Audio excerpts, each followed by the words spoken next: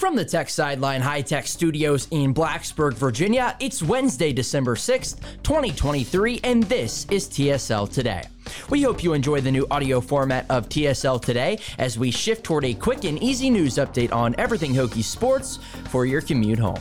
I'm your host, Carter Hill, and today we'll sit down with senior staff writer Andy Bitter to talk all things Virginia Tech football, including the return of Josh Fuga, recent transfer portal entries, and how this affects some roster decisions for 2024. That's all coming up next on TSL Today.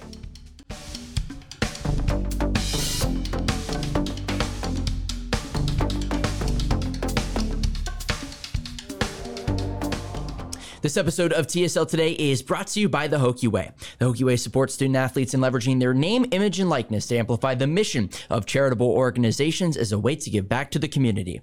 Your contributions to the Hokie Way support Hokie's NIL are tax deductibles. Visit thehokieway.org to learn more.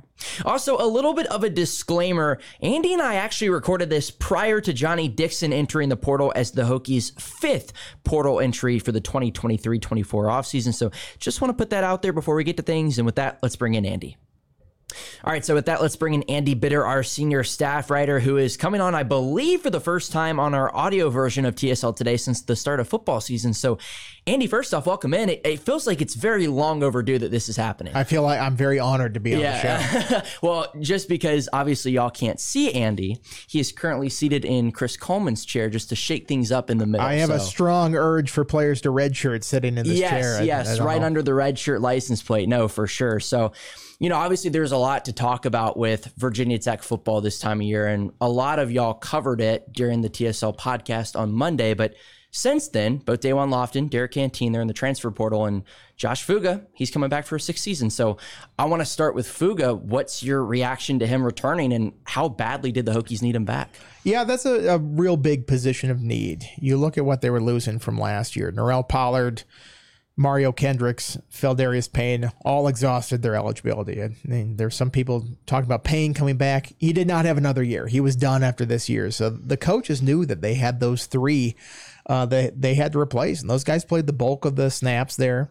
Obviously, you had guys like Fuga and Will Panay further down the line, but once you get past those two guys, it's really young, really quick. It's Lamar Law, Malachi Madison, Gunnar Givens. A lot of guys have not gotten on the field very much. So if you're the Hokies coaches and you're looking at filling out the guys from the transfer portal, you're probably looking at least 2 or 3 defensive tackle transfers. Now, getting Fuga back, you have a veteran, sort of an emotional catalyst for that defense. Somebody in the middle who's played a lot of games here. I think he could up his production a bit, be a bit more production. They'd feel more comfortable about that. But to have somebody like that returning, that has that veteran experience, has that leadership aspect in the middle of your defense, I think that's a nice start. Now, that doesn't mean they're going to not look for guys in the portal. I wouldn't be surprised if they still took 2 or 3 defensive tackles just based on what they have there. But this is a piece coming back that's pretty big. 13 tackles, a tackle and a half for loss, and half a sack this past year for Fuga in 2023, with still the bowl game coming up as well. I was going to ask you how hard the Hokies are going to hit the portal, but I'll pivot a little bit and say, how attractive is Virginia Tech right now for potential guys coming in to play that position with the portal? Yeah, I mean, if it's a defensive tackle, you can offer starting time right away. Yes. And that could be the case for 1, maybe 2 guys. I mean, Fuga is back. He didn't start a ton of games this year.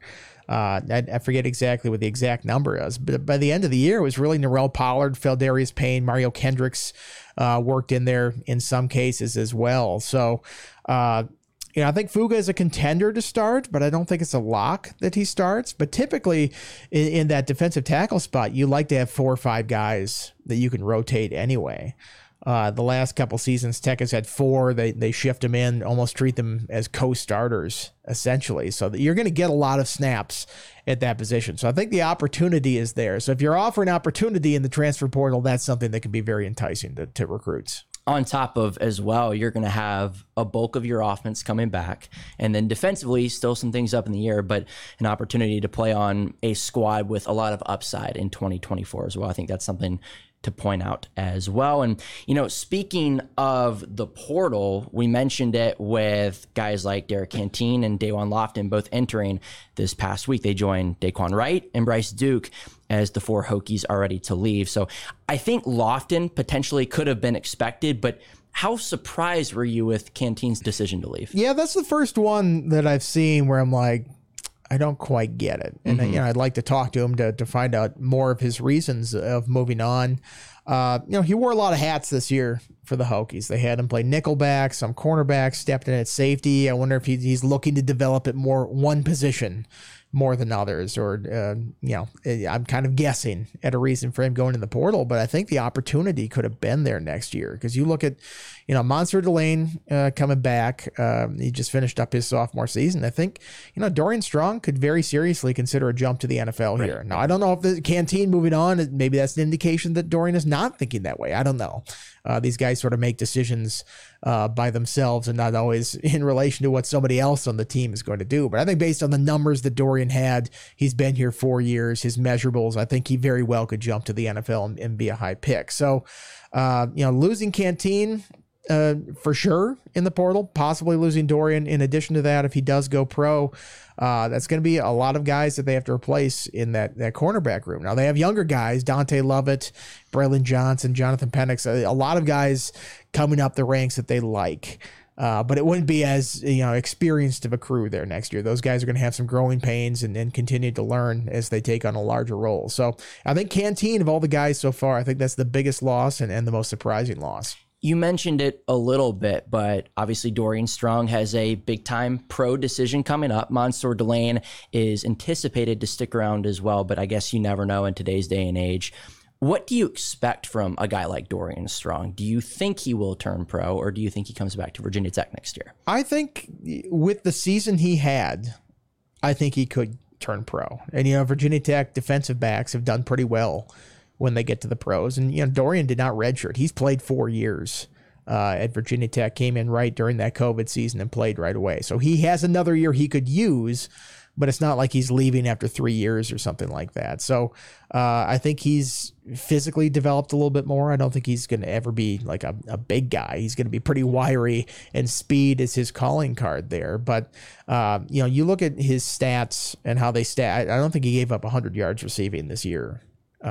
Nationally up among the best cornerbacks in terms of passer rating against. Had 3 picks, had the 2 in the Boston College game. So I think he's shown what he can do out there. And I think he's going to be able to, if he were to go pro and he goes to the combine, I think he's going to run a really fast 40 time because he's a pretty fast guy. He's one of the faster guys on the team. So you take all that into account. I would imagine he's graduating or has graduated. I'm not really sure what his status is, but being here for 4 years and the football players go through the summer classes and stuff, I would have to imagine he's close to his degree as well. So you factor all that stuff in there. I think there's a decent chance that he does go pro. And then for Dawan Lofton, somebody who played a significant role in 2022, a backseat this past year in 2023. And I want to kind of tie in this question with that point. What does this mean for the receivers like Jalen Lane, Ollie Jennings, Quan Felton? Does this lend itself to at least 2 of those, maybe Lane and Felton, are coming back next season? Possibly. I never want to read too much into it. Like, oh, this guy's definitely coming back because the guy that's behind him is leaving. I mean, you look at Lofton's situation.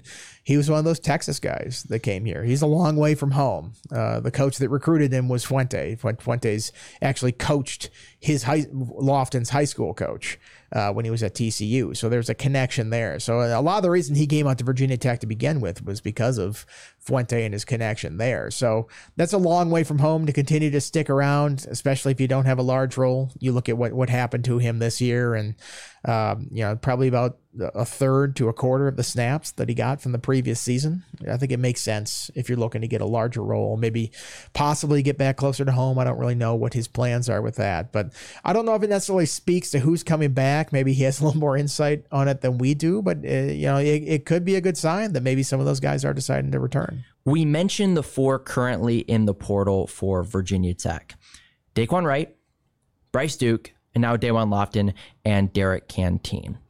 When you look at things overall, Wright and Duke are not playing in the bowl game. Lofton and Canteen are playing in the Military Bowl. What are your thoughts on that overall? I'm just curious to get your opinion on that, because I remember 2 years ago, Braxton Burmeister entered the portal. He wanted to play in the bowl game, did not play in the bowl game. This year it's a little bit different. So I wanted to get your thoughts on those guys being able to play in the bowl game. Yeah, I've never really understood why coaches were so against players playing in the bowl game. Like, they're part of this team for this season. They're looking out for what they're doing next. And it's not their fault that that's how the recruiting calendar works. And you have to get into the portal to sort of, set up your next stop when you want to go there, because you don't want to be left without a seat at the table if you go in too late. I think initially with the transfer portal, these coaches took so much offense when players were going somewhere else, and now it's becoming more normalized. It's like, okay, you were on our team for this season, you'll go somewhere else for next season. It's not as much of a personal affront, I think, in some cases. So if a guy is a big team guy, and I think Canteen and Lofton are those type of guys. Not saying Duke and Wright were not, but I know that Lofton and Canteen are. And, they're in good status and they're going in the portal on good terms. And I don't see why you can't stick around for the bowl game. I mean, you see sometimes coaches will take another job somewhere else and say, hey, I want to finish the season with the team, especially, like a group of 5 coaches going up to a bigger Power 5 school, but they had this special season. Yeah. They want to finish the season out with their previous team. And, I don't see a problem with that. I mean, they're part of this team. They're part of this team's culture for a couple years in Lofton's case, for a year in Canteen's case, and, spoken highly of by these coaches. Why not let them play in this bowl game? Do you want to win the bowl game? I mean, Canteen will help you win the bowl game if he's out there. So I would imagine you have to kind of weigh that as a coach. And, if you want to end the season on W, you have your best players out there. Andy, appreciate your time. Thanks for having me. That's Andy Bitter. I'm Carter Hill, and that was your Wednesday installment of TSL Today.